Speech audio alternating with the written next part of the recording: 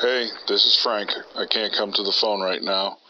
At the tone, you know what to do. Hey Frank, it's Dave from the Deep Percentile podcast. Been listening for a while, haven't called in before. Listening to your musings about the black and white line art style dungeon. Yeah, I don't know what it is. I just find it really aesthetically pleasing. I love it in books. I love a really nicely formatted, simple book that just has sort of Courier font and then really nice black and white line art and the black and white dungeons. I also got a real kind of, I don't know what it is, I get a real aesthetic thrill. Don't do much online gaming, but I had a virtual tabletop for a while, 3D virtual tabletop, and I really liked a nice crisp black and white dungeon, then with nicely defined sort of 3D colour miniatures. There's just something about that juxtaposition that makes it look like you've got your minis set out on the page of a book that I get a real thrill out of, and I think other people do.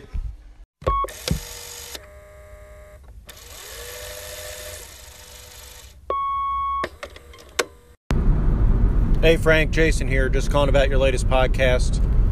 For virtual tabletops, I like to be able to see the whole encounter on the screen at once, all the combatants. I mean, there might be exceptions to that, but generally, so that would, depending how big or small you make them.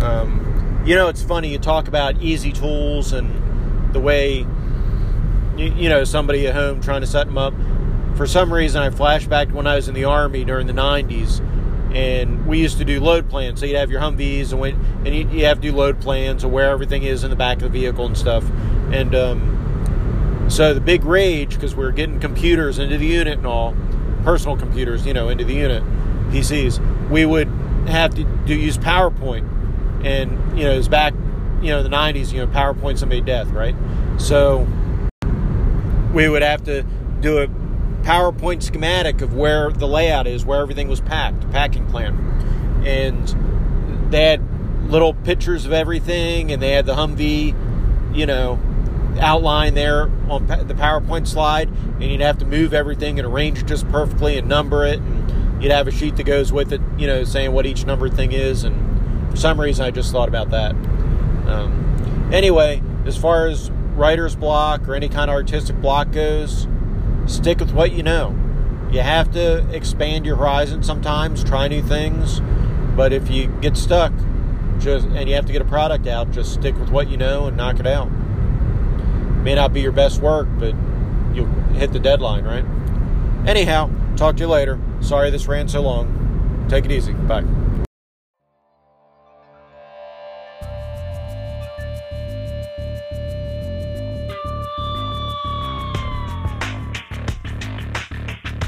You're listening to Frank T's Liner Notes, an informal, irregular podcast where I will think out loud about map design, papercraft terrain, game theories, projects I'm working on, and, in general, letting loose the voices inside my head.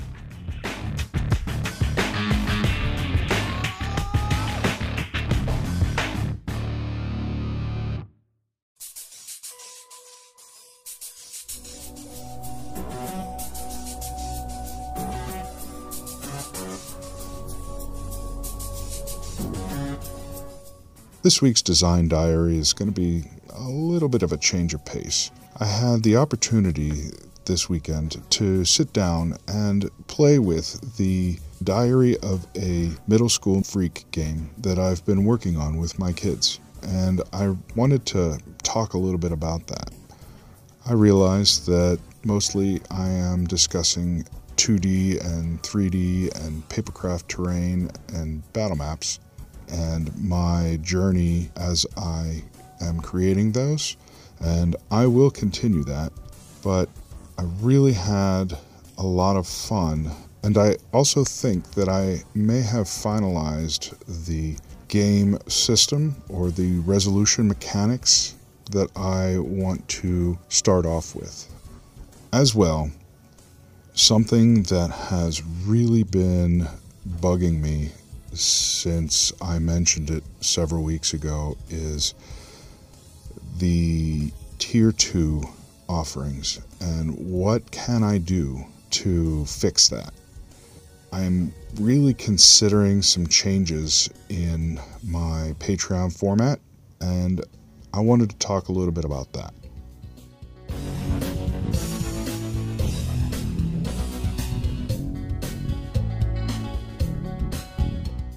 Okay, so first off, some general housekeeping. In giving some thought to what I could give to the Tier 2 backers that would be valuable. So this has been bugging me. I just don't know what to give the Tier 2 backers that would be valuable. And unfortunately, I haven't gotten very much feedback. Other than, yes, everyone that I have spoken to on the matter is in agreement with me that gridded maps are not a huge benefit for an extra $1.50 a month. What I'm thinking of doing, I'm going to change the tier structure so that the Tier 2 patrons are essentially a mix of what Tier 1 and Tier 2 currently is. So Tier 2 would be maps with grids, without grids, as well as a PDF file. Tier 3 would get layered PDFs as well as the layered Photoshop file. And Tier 1, now this is the tricky part because I'm not going to alienate the current Tier 1 patrons. What I think I'm going to do is I'm going to make that I'm going to rename that as a Tier 1.75 or a 1.5 and grandfather all of those supporters into the Tier 2 group. So get in early before I change it. You'll get the Tier 2 benefits at a Tier 1 rate. And then the Tier 1 group would be any free maps that I release, you would get as a non-watermark map, as well as early access to the digital diary. So that would be more or less a tier for folks who just want to support the Liner Notes podcast and get early access to my thoughts, as well as access to the private channel on the Discord. And that's something that all of the tiers get access to.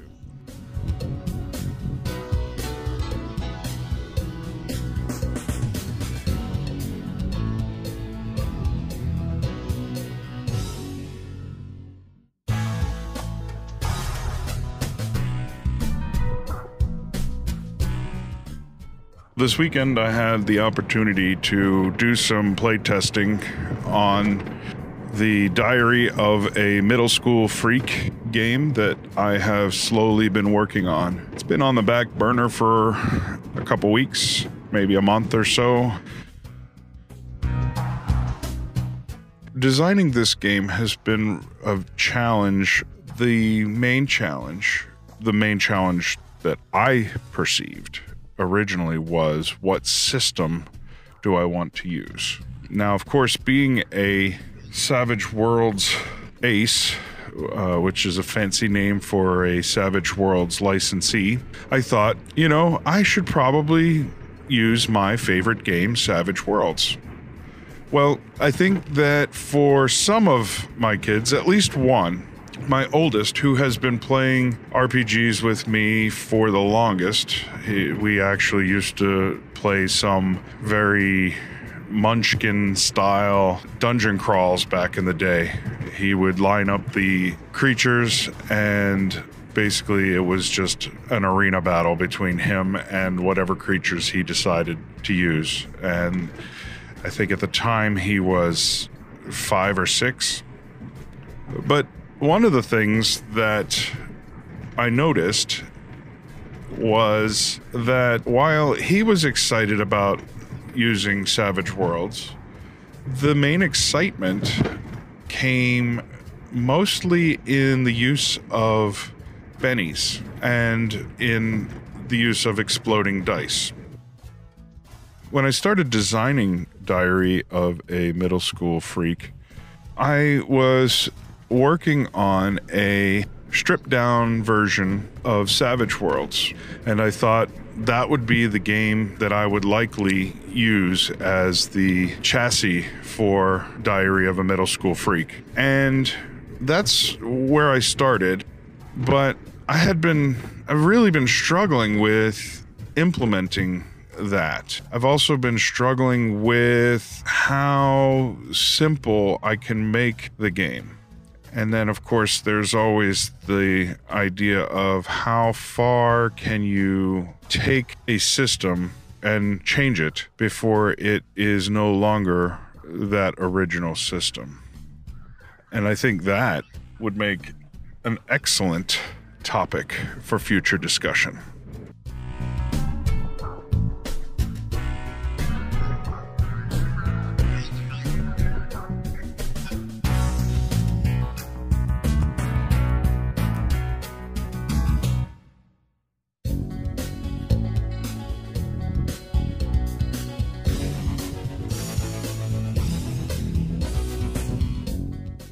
Over the past couple weeks, in playing around with the game, working with the character generation and discussing ideas, I really started to think about system and creating a setting and designing a new game on top of a particular setting is very challenging. And not only was I trying to design a game and place it on top of a particular system, I was also, in essence, redesigning a system. Looking back, I've realized that that wasn't the easiest path, and I should really be looking at using a system that is already in place, something that works already. And I'm really favoring systems that are more or less skills-based systems. I feel that those systems tend to work better for games that are not combat heavy. And while there will be some aspect of that in this game, I think this game will also have a lot of social conflict and inner conflict. I wanted to have something that was more generic and more rounded as opposed to the adventure style game. Savage Worlds is still on the table, but what I have concluded is that I need to start with the simplest system that I know and work from there. If I work with the simplest system, it becomes easier to create a foundation and then from that foundation expand to other systems and perhaps even add a little bit more detail. In a lot of ways, it's how I do illustrations. It's how most people work with art. They create a simple version and then start to add detail from there. You start with some simple shapes, blocking in shapes, and then from the shapes you then start to add more detail, and then from there you begin to work out the details of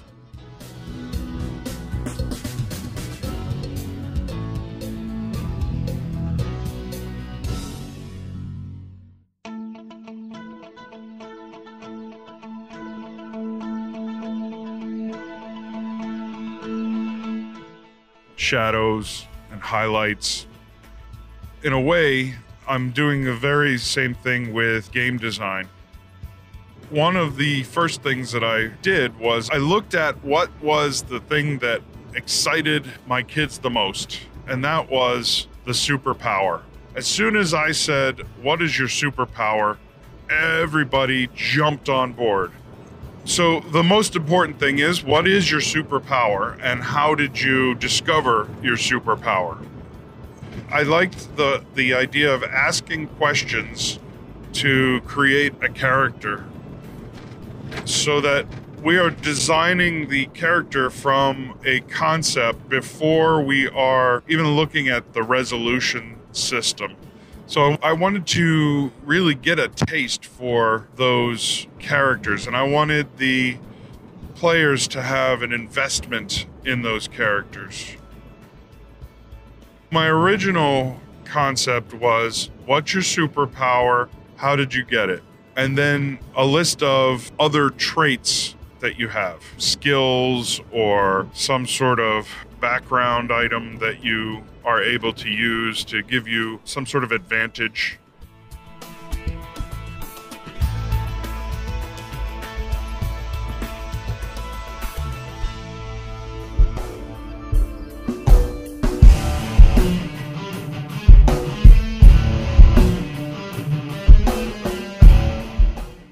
And the other thing that I thought was important, because my original design was based on Savage Worlds, I felt that they needed to have some sort of hindrance. But I wanted to make it something simpler, and I was again drawing inspiration from Dungeon Craft and how Professor Dungeon Master sets up new players to play D&D. And a large part of how he does character creation is through asking certain questions. And one of those questions is a hindrance. So I thought I would have some fun with it, and I'd call it an uh-oh. I'd say, what is the thing that you absolutely cannot do, or the thing that always gets you in trouble? The character needed to have a superpower, how they discovered their superpower, the other everyday skills that they might have, and the thing that always gets them into trouble. Looking at that, it became easy for me then to say, I should be able to lay this onto any system.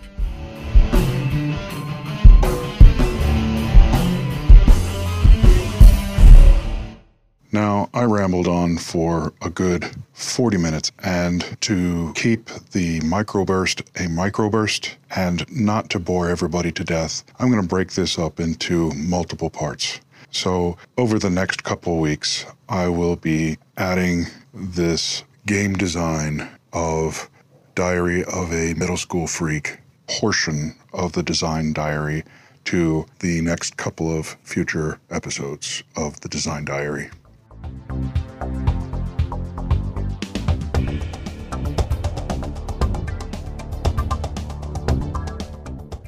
Now, if you've made it this far, I'd like to thank you for listening to me ramble on. I would like to thank all of those people who support me, especially my two latest patrons, Mark S. and Angus, who you may recognize from such phenomenal podcasts as Kirby's Kids, a monthly comics journey devoted to select readings of quality graphic novels and comic books. In all seriousness, Kirby's Kids is a fantastic podcast. Ray Otis and Angus pick a superhero of the month or a graphic novel of the month. I think it's a superhero of the month, but there's usually a graphic novel or a series of comics that they will review and go relatively deep into the background of the graphic novel or comic series, as well as the history behind it, and a lot of little Easter eggs, if there are any. And it's fascinating and really cool.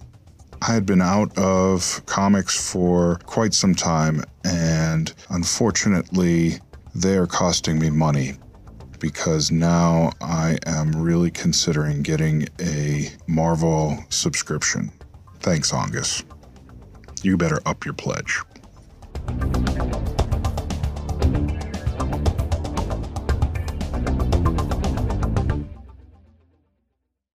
Hey, Frank, sounds like you got a cool project there going with your Sky High / Teenage Mutant Ninja Turtles / Diary of a Wimpy Kid game. I highly, highly, highly recommend a show. I think it was on for like 3 seasons, called Ned's Declassified School Survival Guide. My kids love that show. We as adults enjoyed that show. It's slightly silly and slightly serious and funny, and it's all about teachers and their weird ways and the kids, learning how to cope with that. Just good characters and good fun. They brought it up at the dinner table last night, and my kids are now 19 and 15, so they still remember it pretty fondly. But you might check that out, and your kids might enjoy it.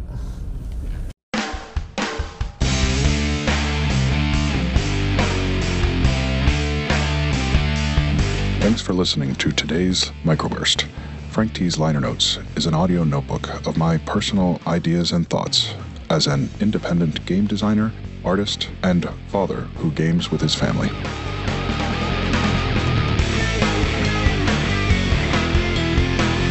If you have any thoughts of your own on anything that I talked about today, please message me.